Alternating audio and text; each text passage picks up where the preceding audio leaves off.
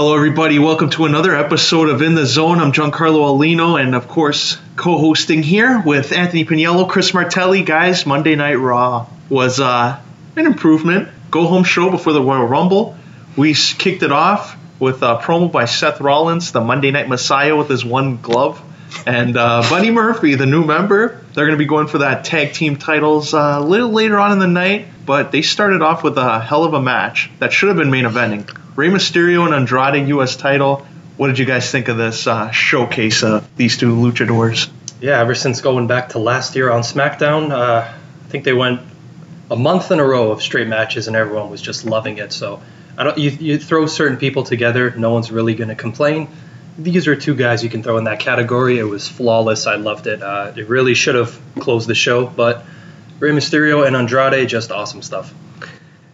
Yeah, I remember before this match was advertised, I knew that these two were going to go at it at some point because these two have so much history.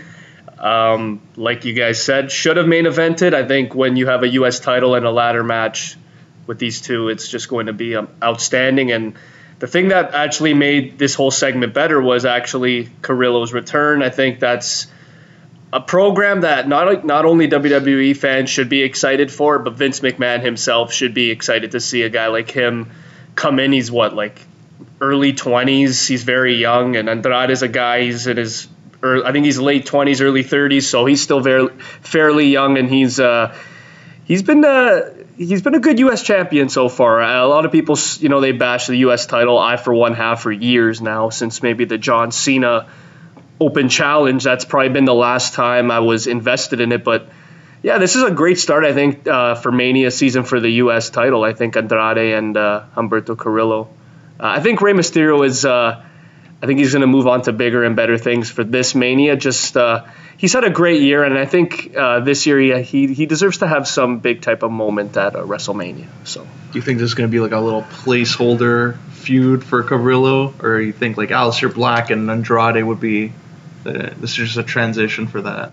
I feel like Humberto is going to be the guy to take it off Andrade. I don't see Aleister Black facing Andrade for the U.S. title. If anything, maybe, I know it makes no sense, but I could see maybe him going to SmackDown and facing Shinsuke. I think that's a feud I'd much rather see is Aleister versus Shinsuke. I want to see that. So I think we brought that up before just because of their styles, how well they would mesh. But I don't see Black having anything to do with this U.S. title picture. Oh. Just keep it to the Spanish guys. Let them go at it. It's been awesome. Yeah. Speaking of titles, like we brought up, Seth Rollins got another title. Tag title. They beat the Viking Raiders. Him and Buddy Murphy's first reign. Is this going to last long, or is this like a 1 week thing? I'm going to go 3 weeks. Yeah, it's not going to be long. Again, this is to, I think, garner heat for Seth Rollins because apparently he doesn't have enough heat already. But yeah, giving him a title, again, another meaningless tag. Well, no, I won't say meaningless tag partner, but we'll see. Buddy Murphy is a guy that easily should be a single star in my mind. Seth Rollins as well. These two guys don't belong in the tag division. That's why I agree with Piniello. 3 weeks, and that's it. Give it back to the Viking Raiders or maybe to the Street Profits. I have no idea, but someone else is going to beat them soon. I think eventually it's going to be a quick Viking Raiders. Like, they're going to win it back, and then you're looking at AOP versus those two, that's why when Seth and Buddy won, I'm like, really?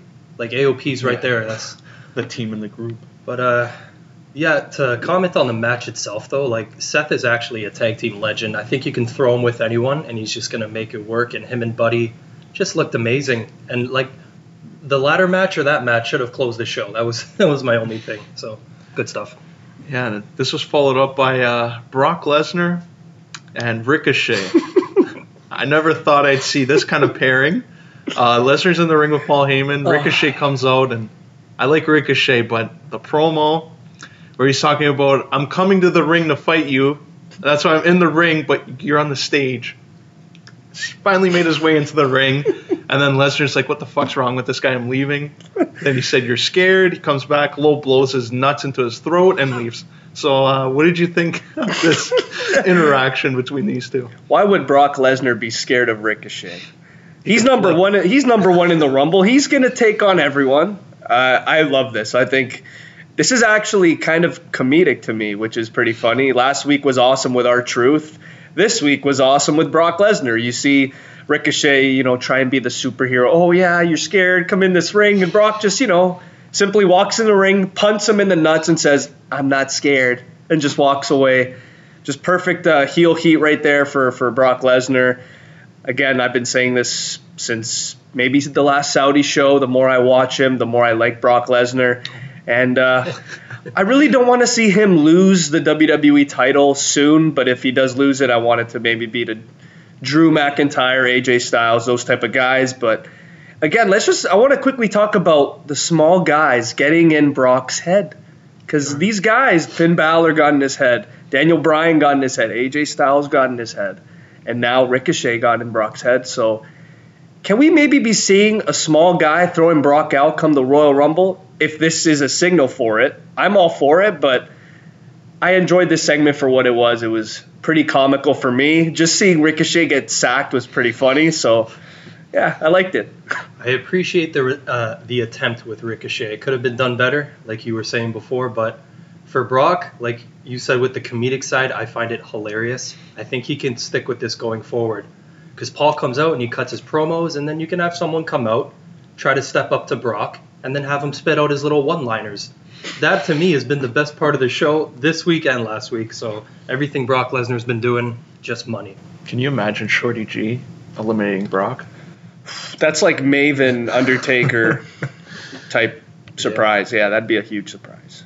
That would be crazy. I don't see Brock Lesnar getting eliminated by a small guy. I don't. If it were to be someone, I could see a guy maybe like a Daniel Bryan coming in and throwing him over, or maybe Rey Mysterio kind of ignites the feud again. I don't know, but I think Brock Lesnar's going to tear the house down on the Royal Rumble. I think he's going to have the most eliminations. I think that's obvious unless we see something like a Shawn. Remember when Shawn Michaels came out first and Christian screwed him up and eliminated him? Okay. I could like, for me at that Rumble, I thought Shawn was in a clean house. Yeah, his first. And then all of a sudden, he's eliminated. So I think the same thing could happen with Brock. I could see him just dominating, or I could see him having an early exit on Sunday. So I don't know. It's very unpredictable for me right now, but I think Brock Lesnar's gonna tear the house down. Is that what we're going with? Our predictions? I guess, yeah. I guess we're gonna go with the Royal Rumble now. I'm not gonna start it off because mine's very controversial. So you guys can start off with your predictions and we'll go from there. So actually, let's start with the Women's Rumble because haven't really talked about it that much. But I know that there's 3 names that have been rumored to win, and it's Shayna, Ronda, and Charlotte. Those are, for me, the only 3 that have been advertised at least. Do you guys agree with these 3? If there is a winner, who are you taking out of the 3? And if there's anyone else, say it. The women's one is a little tricky because they've only, like you mentioned, like 3 of them that you can really see. The only ones that have been built up. Rhea Ripley's, I don't think would ever win it right now because she's just took Shayna's title and they're building her for NXT, so that takes her out the equation. I don't know, maybe Ronda and Shayna are the only 2 that can realistically come out, but I'd like to see Charlotte get eliminated by someone like an Io Shirai, have that attraction match at Mania. You could set it up there. Or maybe have like Toni Storm or someone eliminate her. Have a surprise, but I don't want to see Charlotte in the final 2. Let's put an end to that whole scenario. I'm going to go Charlotte. It's tough because this is the 3rd Women's Rumble, right? 3rd. I think this has been the worst build to comparing the last 2 of them. Because other than, like you just said, Charlotte and the surprise, these are surprises really. They're not confirmed with Ronda and Shane. Like, no one knows. Usually every year it's half the fucking roster saying, oh, I'm going to win the Royal Rumble, and they build everyone. There hasn't been a whole lot of buzz. No. And Becky's not even in the thing, so like it's hard to predict, but it's more exciting. Because this is the first time I have 0 idea with the women's. I agree with that. I never liked people coming out and saying I'm going to win it. Like 12 women coming out, I'm going to win the Rumble. It's like, Sarah, you're not winning the Rumble. We love you, but no. You're not. Like, even Natalia, it's like, you're not winning the Royal Rumble. Like, I'd throw Sasha's name in there, but No, nothing's been buzzing with her. I'm not throwing Sasha in there. It's tough. If Sasha were to win and reignite that feud with Bayley, I feel like what you said before the pod went up, it'd be too late. It'd be a feud that we've wanted to see for 3-4 years, and it just never came. Remember when Bayley turned heel on Sasha that like 1 week, and then 17. Yeah. Like, it's just, I think that would be a huge mistake if they had Sasha win. It'd be exciting for the moment, but for me, the build, I don't know. I wouldn't really be into it. I think Charlotte Flair's winning the Royal Rumble after what we saw last week with Sarah Logan, how she just defeated her and then threw her over the top, and it's like, yeah, I'm the queen, I'm gonna win, and she hasn't really, like I said last week, she hasn't really been doing anything, so I feel like the fan base wouldn't be as upset because, again, she hasn't been in a title match since what? Like, it's been a while for Charlotte. So since the SmackDown against Asuka? Yeah, maybe Asuka, or since did she face Becky after she won? I don't remember. She was on Smack. She was a SmackDown Women's Champ, and then Bayley went with Sasha. I think that's when she turned heel. Was that later into June or July? It's around the start of the summer, yeah.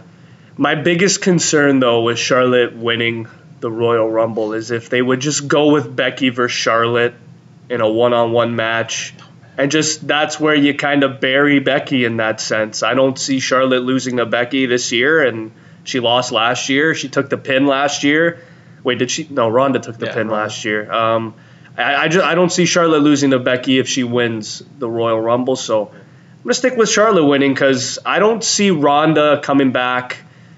I mean, like, I would love to see Ronda Rousey versus Becky Lynch, but would you really put that pressure on Ronda to maybe main event WrestleMania? Oh, no, that's not main eventing. I hope to God not. That's enough. They had that last year. They saw the effect of what happened afterwards. Hasn't really led to any more exposure for them. I think this year, The Fiend or Brock Lesnar should main event WrestleMania.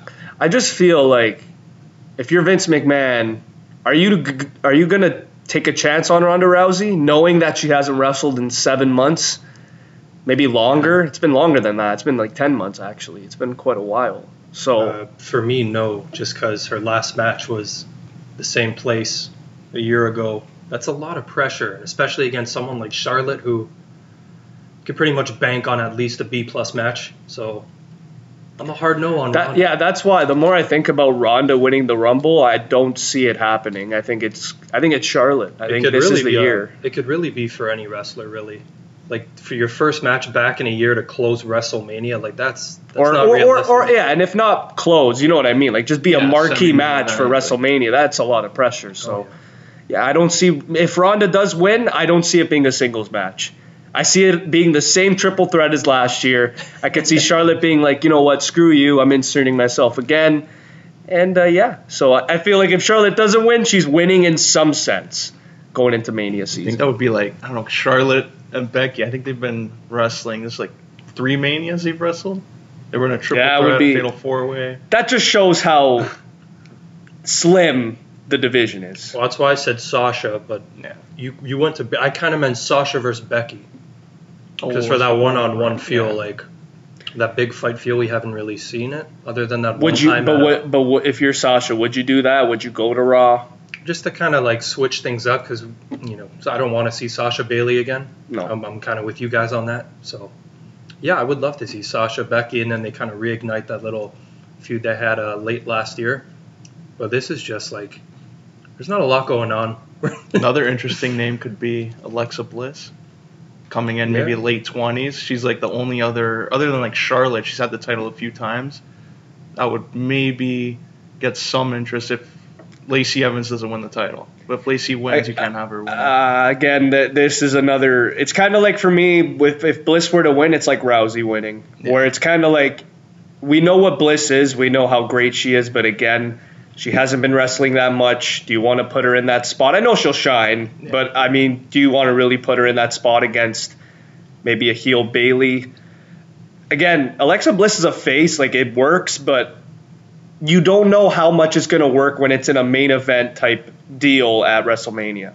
So until we see, let's say Alexa Bliss were to win the Royal Rumble, we don't know how well she is as a face until we feel and we see that reception when she wins the Royal Rumble. Because again, we've seen time and time again, like when Shinsuke won the Royal Rumble, like that was a huge pop. And that signified, okay, this guy is going to be the top face facing AJ Styles. But yet they were both faces. Yeah. So then Shinsuke had to put matters into his own hands and turn heel. So if Bliss were to win, I could see her doing something like that, how you could do like a Bliss-Bayley double turn at WrestleMania. But again, I always bring up double turns. It doesn't happen often.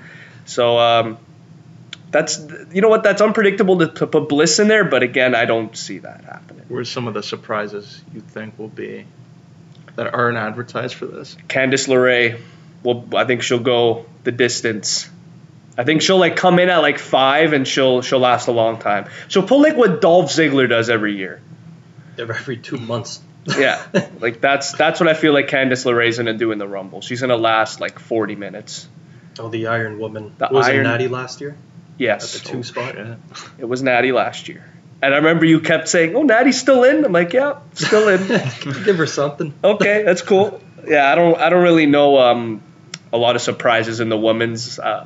Io, is she even a surprise at this point? No, because she was in it last year. No, should be a big game player this time around. Maybe I don't really know what to expect with Bianca Belair. Maybe that could be a surprise. Like I'm kind of unpredictable. Like, I don't really know if they're gonna go all in with her and like she could be the Iron Woman and throw out the most, or she can just come in late. And like I don't know with Bianca. What do you guys think with Belair? Like I don't really know. She could be a red flag. I think I don't see a lot of the NXT. It'll be similar to what happened last year. They'll be there for it's like, oh, cool, NXT. This is like a few spots. Yeah, and it'll pop the crowd and it'll be awesome. But I don't know. You look at can you really see an NXT superstar from both sides winning the Rumble? No. And if it were to be a NXT, it's Shayna Baszler. And I don't even know if you count her being an NXT right now. She is, but if you're gonna pick a year, like especially for the women when there's not a whole lot buzzing, maybe Shayna could be a pretty good option. Then you can dive into a whole lot of other things instead of sticking with the 4 horsewomen. The one thing though that makes it kind of shitty for me is the predictability, because Shayna, it's pretty predictable at this point. They're all kind of linked somehow. Yeah, Shayna, Ronda, and Charlotte are the 3 that are just pick out of a hat those 3 names. They're probably gonna win the Royal Rumble. So I'm gonna stick with Charlotte for now, but if Shayna were to win, I would probably look at you, just fist bump you, be like, yeah, see, that's it happened. Okay, we're gonna get Becky and Shayna. It's gonna happen. I see Nia Jax making a comeback at this Royal Rumble. Please don't. No. Oh, you know what? That would be pretty. It's been a while though. It'd be cool, but don't win the thing. Nia Jax versus Becky, WrestleMania. After that whole. A lot of history there. I hope that doesn't happen. With the whole breaking of the face. Yeah, and then she got her receipt by punching someone who's way bigger than her, and she flew and sold it like Dolph Ziggler sells a super kick. You know what? I got to give Nia Jax credit. Last year, when she entered the men's Royal Rumble and she took that RKO like a freaking champ, that was probably the best part of the Royal Rumble for me. R-Truth coming out, and I knew that something was happening, and Nia Jax attacks her. And I'm like, okay, this is different. I like this. And she actually got a pop, too. Who'd she throw out? She threw someone out last year. She ragdolled a few of the guys. I can't remember. Oh, she tossed Ray, and then he gave her a 619. Or it was gave an RKO. Super kick, 619, RKO, then throw out. That was awesome. Perfect. Yeah, but I guess that's it for the women's. For the men's, I'm going to start with Alino. Ooh, okay. So Brock's starting. I hope he lasts long in this. I don't want it to be like. See, I want him eliminated quick. I want to see a surprise right there. Just Brock gone, I will be like, oh, he's going to come back in, F5 this person like 9 times. Throw him out. That's it. I see. I hope he's in there to at least like 25. I don't see him winning the Rumble, but I like to see some interactions. Maybe him, Matt Riddle I want to see in this, Keith Lee. That's really all from NXT. Like, Finn Balor kind of counts as NXT. But I don't want to see Ciampa, Gargano. Like, save those for other pay-per-views where it would have that same big fight feel to it. I think Drew McIntyre Bobby Lashley, and Brock. This is the time. Brock's going to throw him over, and that's it. But I'm going to go Drew winning the Rumble. Last eliminating Roman Reigns. With help from Baron Corbin. Oh, wow. Oh, my God, I love it. But, yeah, I got the same guy. I got Drew McIntyre winning. I think he's going to come out. This doesn't really happen often. Like the last 3 or 4 spots, Drew McIntyre comes out and just fucking cleans house. And by that point, I think I'm going to go back on this because I don't see Brock lasting the whole time. He'll have a lot of moments early on, but I think he's going to be taken out before like the 15th entrant. I just can't see him lasting an hour. So I'll say Drew takes it eventually, but Brock Lesnar will definitely have some moments in there. Who do you think will eliminate Brock Lesnar? It's got to be like a Samoa Joe or a fucking Kevin Owens or something. It's got to be a big name like that. How about a guy like Braun Strowman? Oh, I swear to God, I could have sworn we brought Braun up before, and you looked at me and just said no. No, I mean... Or is that about winning the thing? Winning the thing. Like, there's no hope. There's no hope for Braun Strowman. If you took him out, though, wouldn't people start generating Braun Strowman, they're going to pick it up with him again? And it's Mania time and all this, and, Well, the only thing is, again, he's not on... anything. He's not on... he's not on Raw, so... Oh, yeah, well, anything. He's barely on SmackDown. But if Braun Strowman were to win if he were to win the Royal Rumble, that would be probably as big of a surprise when Sheamus won the Royal Rumble. I remember when Sheamus won, we're like, oh, Jericho, he was rumored to come back. He's back. He's in the final 2. He's winning. And then when Sheamus kicked him, I looked at this guy. I'm like, oh, okay, Sheamus won. This is cool. It is cool. So I feel like if Braun were to win, they would fuck it up. And Braun would face probably The Fiend and probably lose, and that's the end of the Black Sheep.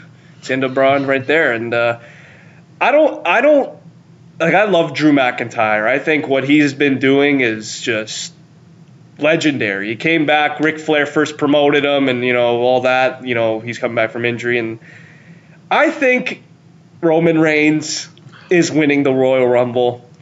And the only reason, kind of like with Charlotte Flair, haven't been doing anything, and I feel like Vince McMahon is now kind of at a point where he's like, you know what? Roman Reigns hasn't done anything in a while. The fans are cheering him consistently. Let's put him in that marquee matchup at WrestleMania and see what the reception he'll get. And knowing their dumb ideology, they'll put him up against the hottest heel in the company and The Fiend, and he will get booed out the building, and he will actually end up beating The Fiend at WrestleMania for the title, and then that's it, and then we'll go back to old Roman Reigns again, and that's it. But yeah, I do think Roman Reigns is going to troll everyone. I think he's coming out at like 27, and he's going to win. He's going to last eliminate. I'll say maybe Drew, maybe Seth Rollins, someone of that nature. Randy Orton again. He's looking like WWE looks like they really care for Randy right now. So how funny would it be though if Randy Orton were to win his 3rd Royal Rumble and go to face Brock in the main event? I'd like it. I would love that. I think that would be sublime. I'd love that. I don't know what if that were to happen. I think I'd pop. You'd get a genuine pop out of me if that were to happen. It's not my first choice. I think it would be like the. It's like my 3rd choice. It's like the Sheamus one. Like you're not opposed to him winning, but if he were to win, we'd be like, oh, okay, let's see. Like when Randy won in 2017, that was like it was fun, but we all knew that would not live up to the expectation there. It's like, yeah, okay, Randy's gonna win, and I'll never understand that at all. How they had Cena beat Styles at the Rumble. The Fiend beat Cena at the Chamber, and then Orton beat the Fiend, not the Fiend, fucking Bray Wyatt. And then it was like okay, yeah, you're gonna win this, you're gonna lose. Like it was just kind of like 3 champs in 3 months.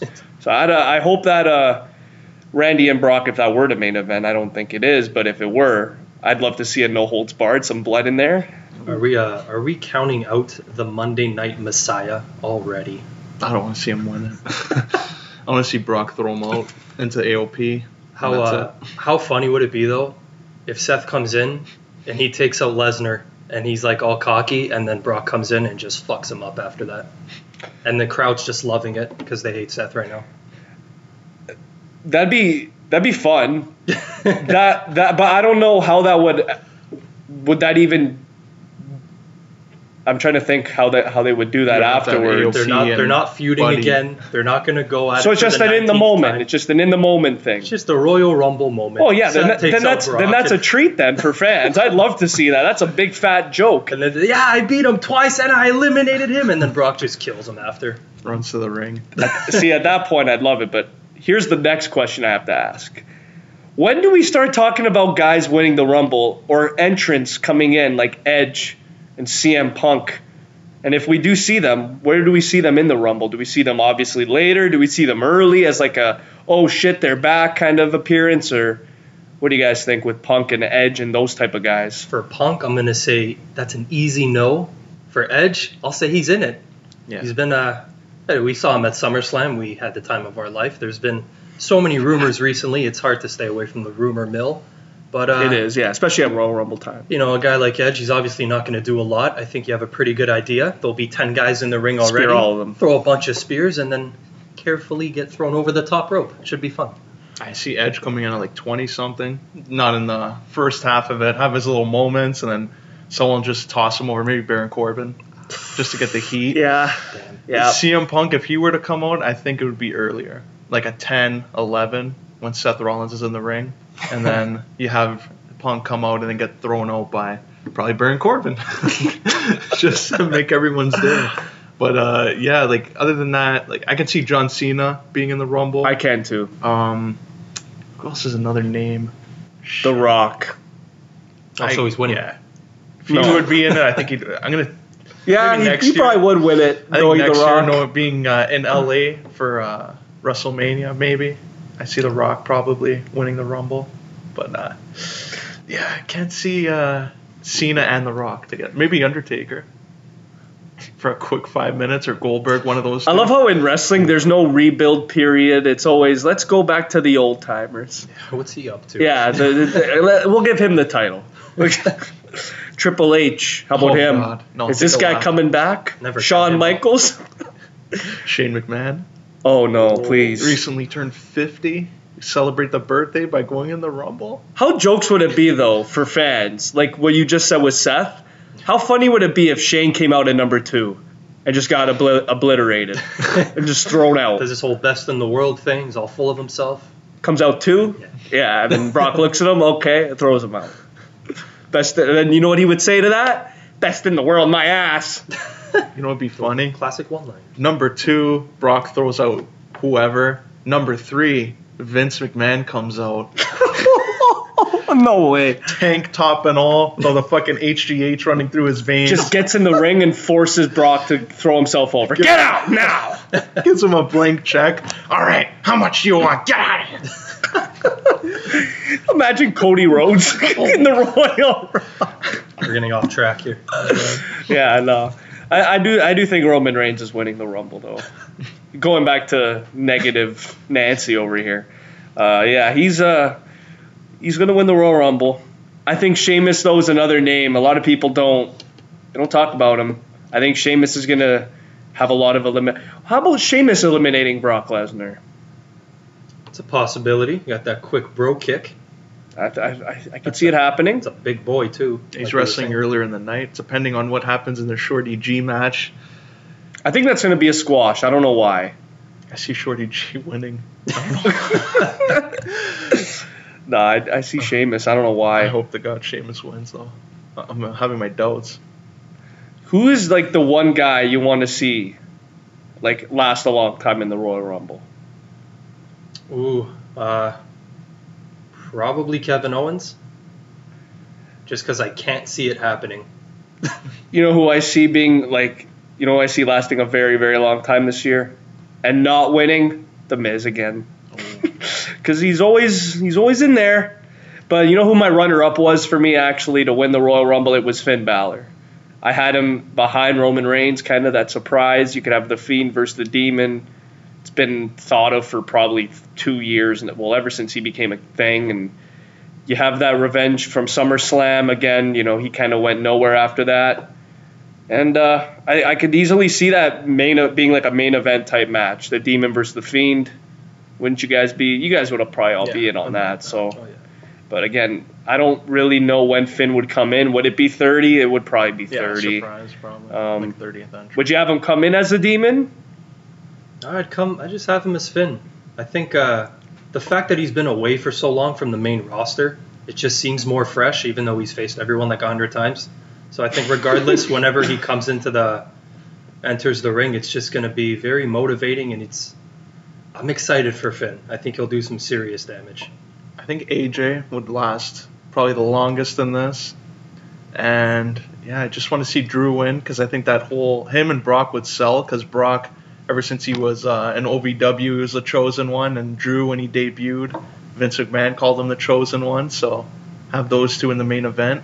Can go back in the old OVW video library there for the video packages for that, and they can sell it. But yeah, I want to see Drew. It's his time. How about one more thing before we go? Daniel Bryan. What do you guys have him doing after this match? It's a tough one. Because we know he's not winning. Can I still say The Miz? You can. I don't. Where would that go, though? Because John Morrison's with The Miz now. So would it be John Morrison and The Miz versus Daniel Bryan and Kane? Maybe for a one-and-done thing, but we usually see this. There's always like one little feud up until the Chamber, and then like you have a month and a half to build to Mania. So I think that'll be the time. If The Miz and Bryan were to pick it up, it would be then. But I think The Miz and Morrison versus that would be pretty sweet. It's like what they did last year when Kane came back, and when Bryan first got cleared and they did the tag team again. Like, that was a fresh little 1 month thing. I would not be opposed to that before they went at it again. Yeah, like if it's Mania, I'd rather see a one-on-one. Yeah. But I wouldn't be opposed to a tag like that, just as long as Daniel Bryan isn't getting squashed by like Braun Strowman and Shinsuke in like a triple threat, just throwing in around in a ladder match. Like, keep him safe so he doesn't get another concussion, and showcase what he's good at. There's one guy that has a lot to prove. It's Shinsuke. Like, he should come in this match if he's in the Royal Rumble. I don't know if he is or not. This guy should actually... Like, a lot of people, like, they don't look at him as, like, a very successful superstar in WWE, which is kind of head-scratching because he did win the Rumble. And, he had a freaking awesome match. Well, not match, feud with AJ. That was like 3 months, too. That was a long time. Was it longer than that? It was half the year. And he never won a title out of that. So yeah, like that's what I feel like. If there's one guy that is being overlooked, and I think could be the X factor, it's Shinsuke Nakamura. But again, he is the IC champ. That's not good. So that's out the window. But yeah, I think Finn Balor would be a good guy winning. You guys both say Drew. That'd be pretty awesome to see Drew versus Brock Lesnar. That'd be pretty cool. Not gonna lie. But with that being said, let's move on. We'll move on to hockey, actually. We've been talking about NHL coaches getting fired like it's nothing, and this is a trend. Peter DeBoer got fired. I think it was last week by the Sharks, and Gerard Gallant out of nowhere gets fired from Vegas, and he led them to the Stanley Cup final in their first year as a team. I have no idea why he got fired. There's not really been a story, but I'm just as shocked. So, what do you guys think of that? I don't know where they're coming from. This doesn't make any sense to me. Like you just said, they went to the finals their first year.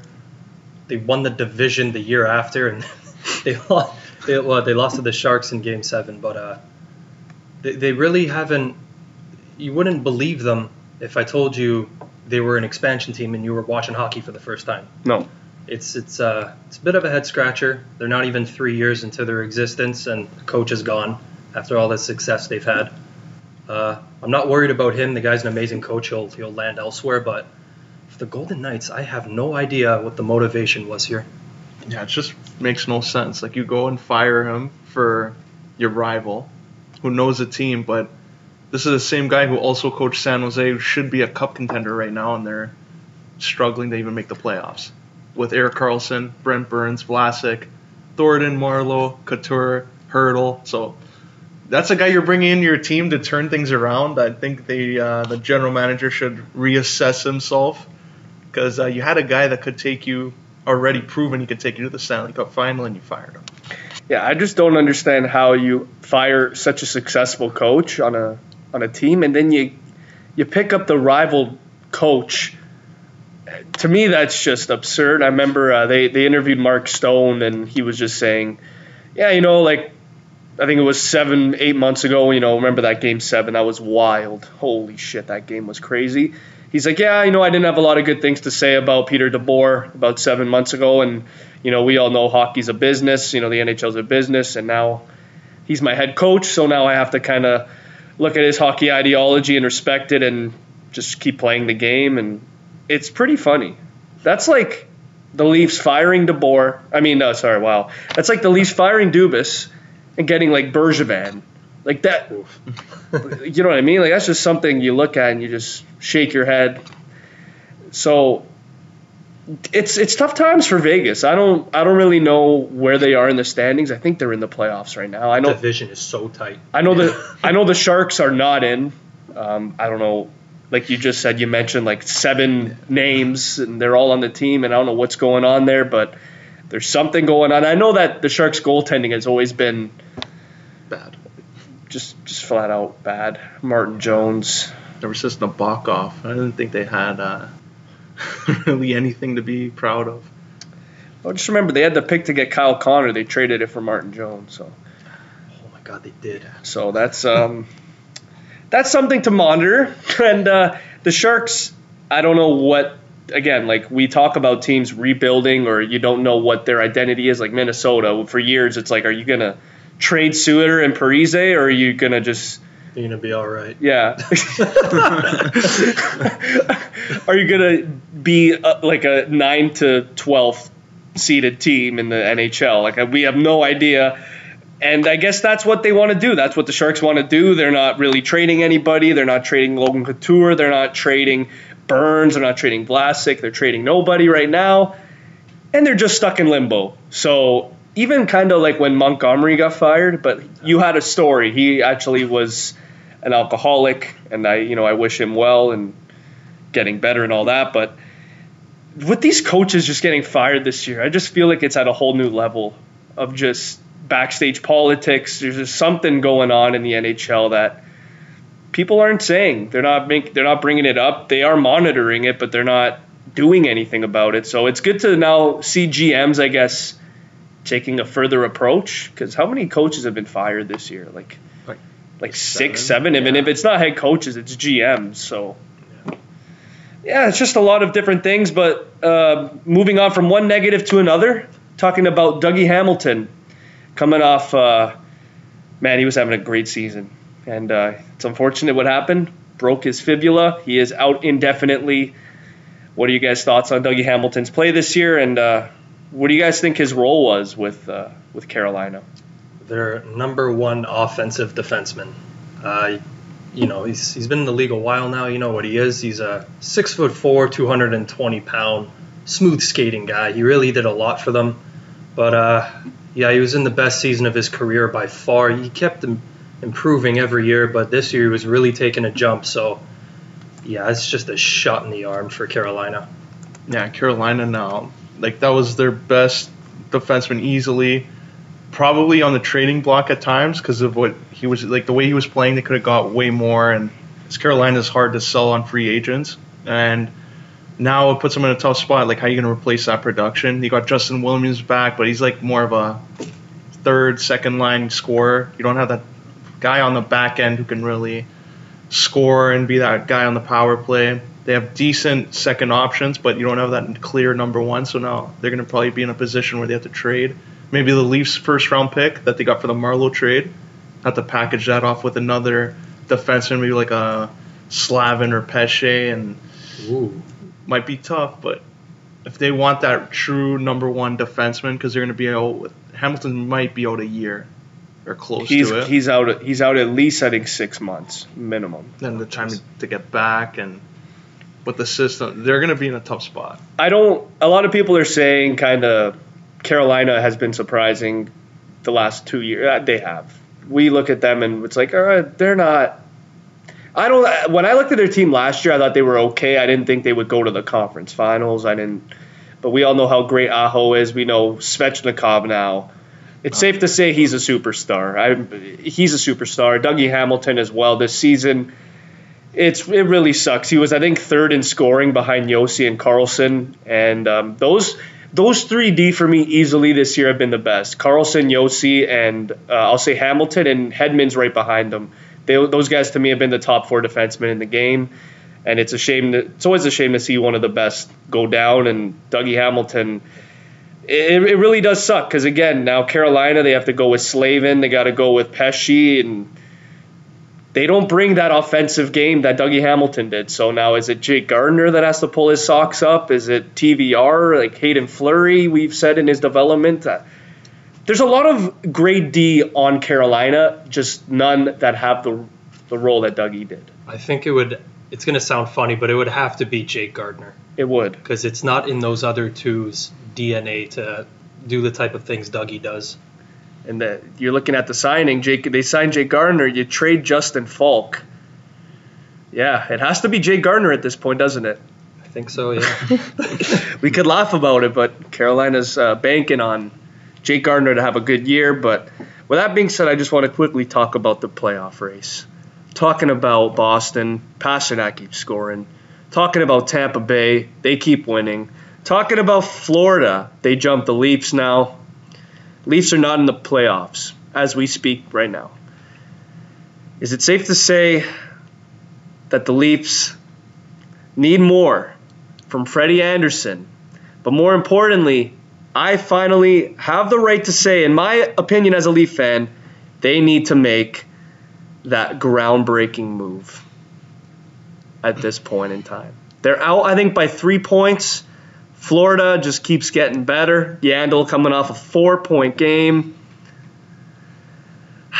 The Leafs I think the Leafs need to make that move. I think first we need to start with what we have. So I'll say Freddie definitely has to be better. I don't think I've ever said those words. But Freddie, that's the number one thing they have to fix right now. It's amazing that Hutchinson is playing better than he was, but when you're getting into this time of the year, you need your number one to be your number one. And I'm still sticking with the depth move. I am not fucking breaking bank for a big trade asset or anything like that, because there are a lot of young pieces on the Leafs, and they will regret it going forward after they don't get past the first round. So I'm just sticking with what we got for now.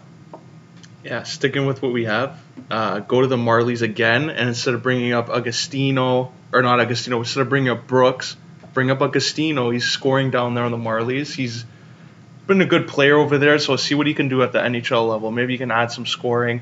And then instead of Timashov once in a while, I'd bring up Koreshkov.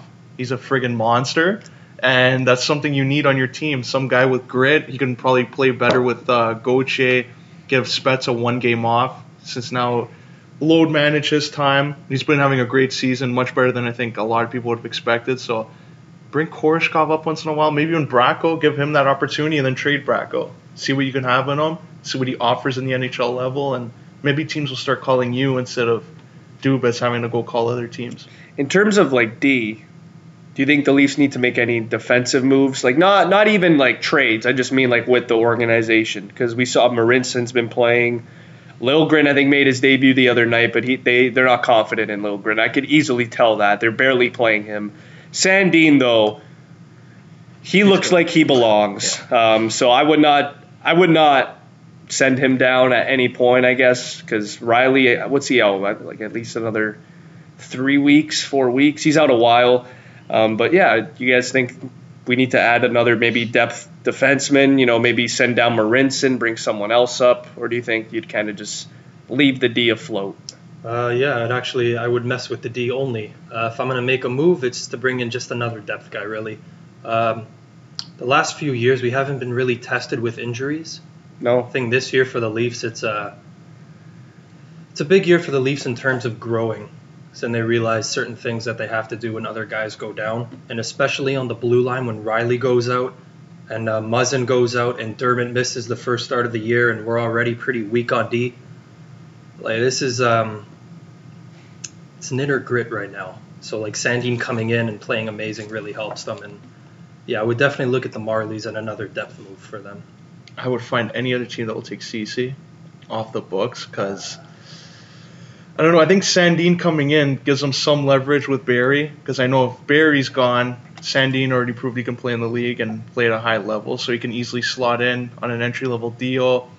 If you trade a guy like CC to free up some cap, that's $4 million extra you can add to another player. So maybe they try to trade Kapanen or Janssen and package them off, and they can bring in a guy on a bigger contract and not have to do too much damage to their core. So I would look at maybe packaging a Barry or a CC to make a big trade. All right. Well, that's it for the Leafs. Now I just want to quickly talk about hoop, talk about basketball. We'll talk about the Raps game yesterday quickly. Early start, 2:30. They faced the Hawks. Trae Young, just 42 points. That's what he does. 15 assists, I think. That's just 42 and 15, yeah. You get that every game, right? How about Norman Powell? This guy, the more I watch him, this is a breakout year. A lot of people could say Freddie Van Fleet. I think Powell might just be there. He's averaging 15.8. And, in 27 minutes. That's almost six-man of the year contention right there. What are your guys' thoughts on Norman Powell's play so far this season? And do you see him maybe getting dealt with how well he's playing? No. Just I'm kind of thinking on the other terms of things. Because he's playing so well, we won't trade him. I think that'll get him another contract extension. But specifically for last game, no one was making threes. It was something like 4 for 30. It was really bad in the first half, and then Norm came in late, and he hit 3 in a row, and that really put a fire under the Raps' ass, and that's what really won him the game yesterday. Just Norm coming in after Terrence Davis hit a 3, all of a sudden Norm gets a ball, drains 1 3, another 3, goes to the basket, and just ends up scoring so many points that you have a chance to rest Kyle Lowry, Pascal Siakam, and Serge Ibaka for a long time. Then they bring Serge back in the game. He gets a 3, and everyone's rhythm's back. So Norm Powell kind of helped the Raptors get out of their funk a little bit. And now going forward, maybe he's a attractive trade piece for other teams. But the Raptors, if they're trading Powell now it's not just, okay, we'll give you this guy to throw in. It's more like, okay, we're trading you Powell. What are we getting out of it? We all know how great Powell was last game. We all know how good Trae Young is every night. Atlanta only has 10 wins this season. Trae Young is averaging 29 and 8, which that's absurd for a second-year player. But was there anyone else that stood out yesterday other than Trae Young on Atlanta? Yeah, Collins. Yeah. That's about it. All the blocks he got, that's all they have. Trae Young, Collins, and Vince Carter off the bench for the pop from the crowd. That's all they have.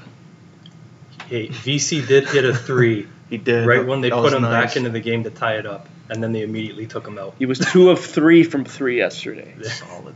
You know who I thought was good yesterday? Cam Reddish, the good Canadian kid. He was 4 of 7 yesterday from 3.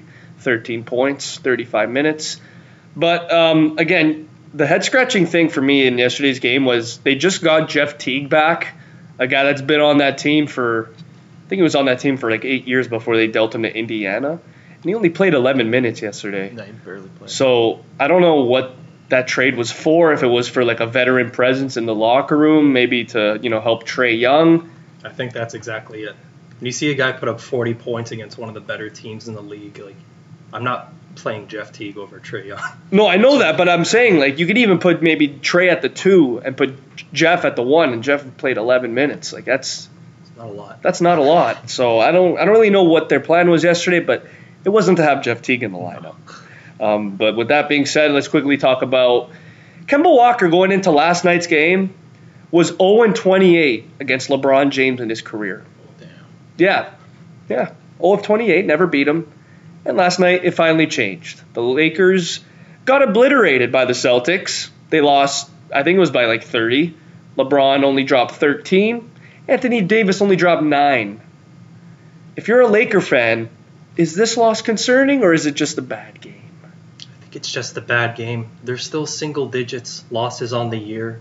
You have LeBron James. You have Anthony Davis. It's basketball. Those are two superstars. I think that's enough right there. There it is. I think they're just a bad night at the office for them. But is DeMarcus Cousins coming back soon? That'd be my concern if I'm a Lakers fan, because he'd be a guy that can easily change the complexion of the team. You would have Dwight Howard, Cousins at that spot, so it would give you more depth off your bench. So that's what the Lakers, I think, should be focused on. And if he's not coming back, I try to get someone else. They need another few pieces off the bench because they're a little they're more focused on the starting five. And then once you get past that, it's like if someone's having a good game like a Dwight Howard, you're kind of screwed. So they need few more pieces off the bench. I think this is the first time that I can remember in a long time that a first-seeded team is so open to trading so many players on their team. Like, I read the other day that everyone's available except LeBron and AD. And I think that's absurd. You're in first place in the West. Why are you trying to change the team completely? Like, I hear rumors that they want Derrick Rose. They're trying to get rid of Kuzma. They're trying to get rid of Cousins. They're trying to see what Howard's value is. So I don't know what the Lakers are really thinking. Whereas if you look at the other side of things, the Bucks have the best record in the league, 39-6. And Giannis just flat out said, I don't want to trade anybody on the team. We're gelling right now. Why would we screw up the chemistry? Doesn't that make sense? If you're in first place, why would you want to trade so many people? Like, I even hear Rajon Rondo, another guy, easily available. So I don't really know what to believe with the Lakers. I know Denver is 30-13, Utah's 30-13, and the Clippers are 30-13. So there's three teams breathing down the Lakers' necks for first place. So I know it was a bad game, but this Davis injury I feel like is a little more serious than people believe. So let's wait and see. I still have the Lakers to probably win it all, but if DeMarcus Cousins comes back and is a cancer, then shit can hit the fan real quick. Remember last year we saw with this Lakers team what happened with LeBron. You know, I remember when he used to sit away from his teammates. Yeah. Rondo did the same. If shit starts hitting the fan, it could hit the fan hard with the Lakers. So that's why I think a lot of people had the Clippers over them at the beginning of the season. You have, when you have Kawhi and Paul George as your main guys, you still do. They're just way more focused. I even remember watching the Christmas game, just having Pat Beverly on LeBron that whole game.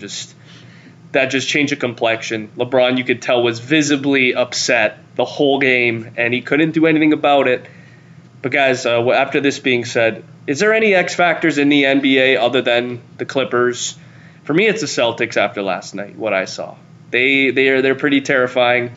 A lot of people were saying Miami before. They're very surprising. But for me right now, I can't believe I'm saying this. Boston, after trading Al Horford, I think they actually got better. I think Enes Kanter has absolutely been fantastic last night. He absolutely bullied McGee and Howard all game long. So I think Kanter has been the better fit than Al Horford. And I think the Celtics are for real for me. I have them right now as the X factor.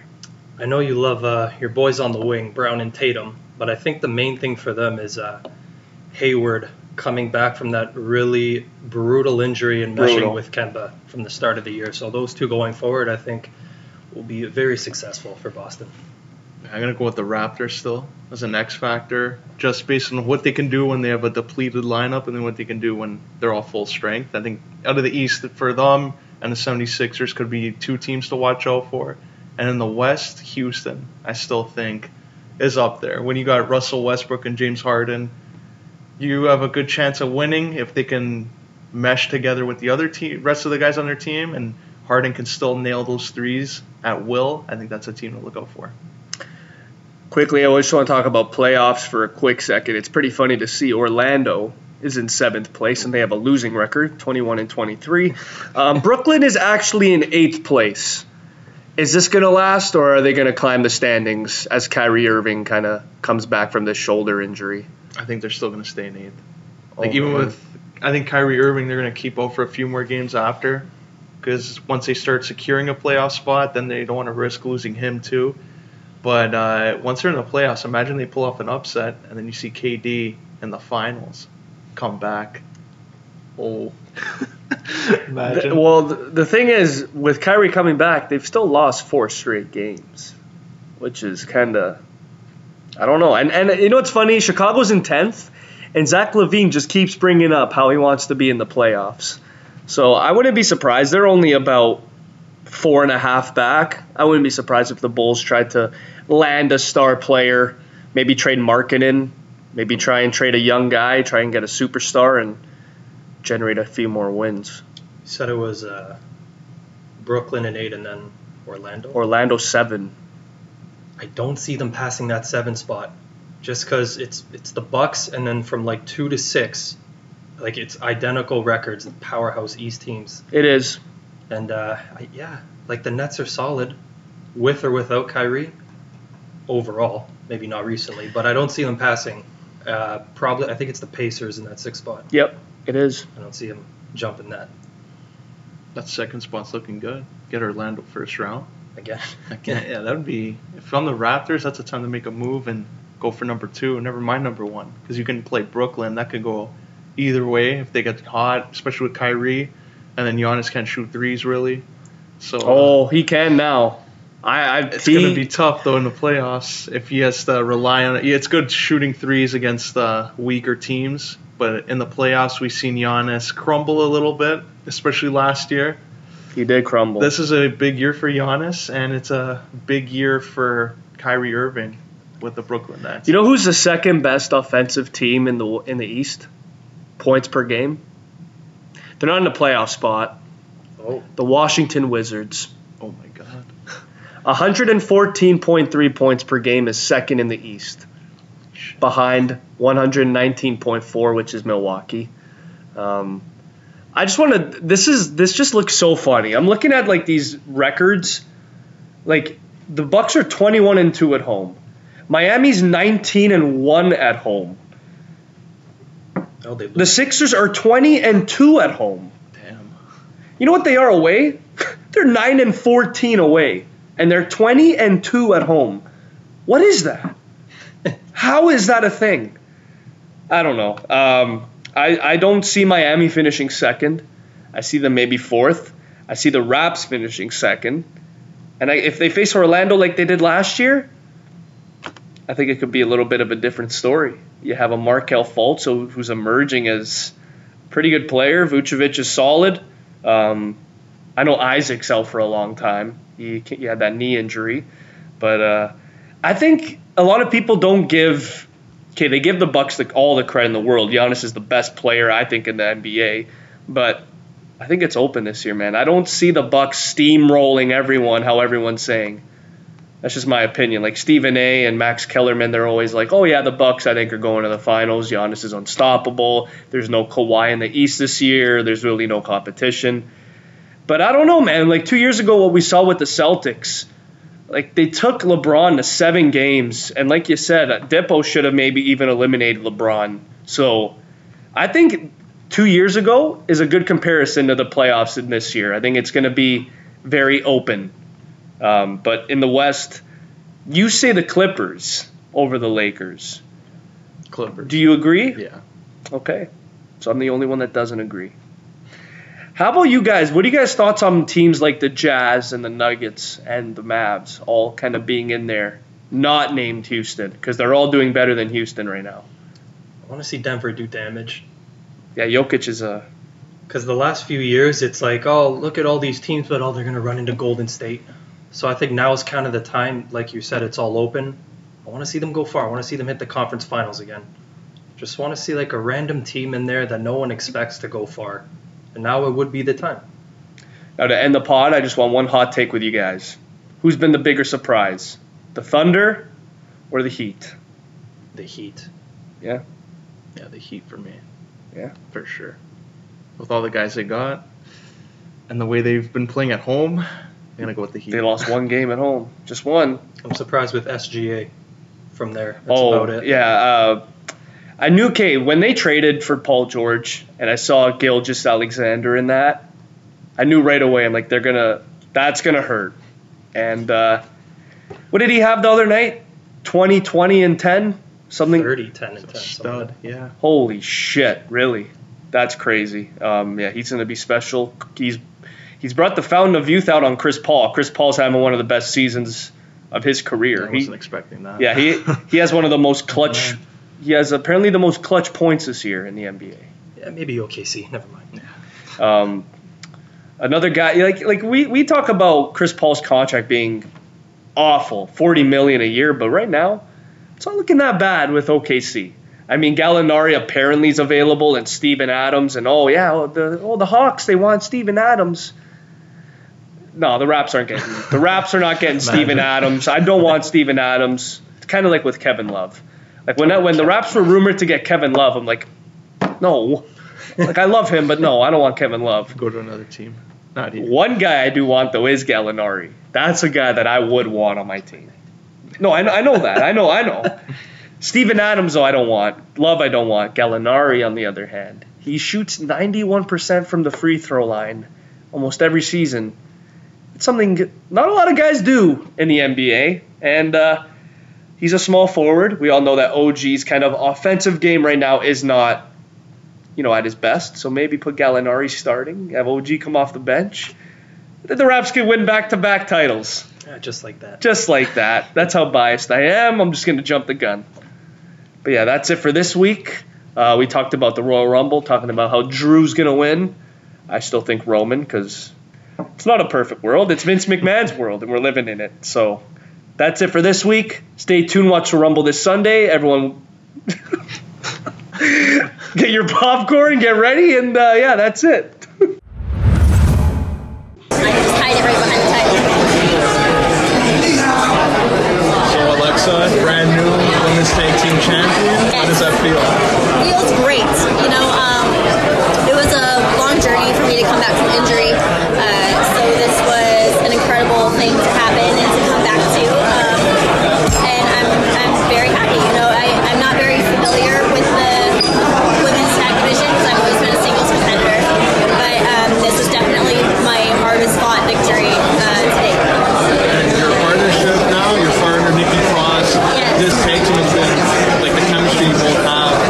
What makes this different than the other partnerships you've had, maybe with Mickey James and others on TV? Right. So my other partnerships that I've had, they were like surface friendships. There's always an ulterior motive in both ways.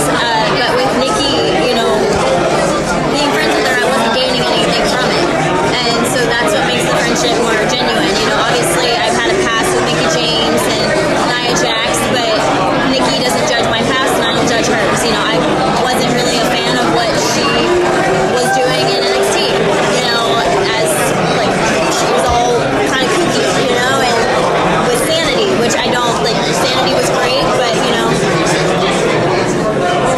is that the same Nikki that I'm friends with today? No. And I the same Alexa Bliss she's friends with today? No. So we don't judge each other on each other's past, and we genuinely enjoy our friendship because I see a lot of her in me and she sees a lot of me in her, and so it kind of balances it out. Alexa, you are always with the coffee cup. Yes. But you know that Italian coffee is the better. The what? The Italian coffee is the better. But it's so small. We were just talking about this. The coffee is so small. It's just like a little shot and you go. And I need to enjoy my coffee. I need to savor every taste. It was good coffee. So do you prefer American coffee? The taste, I like the Italian coffee. But the amount,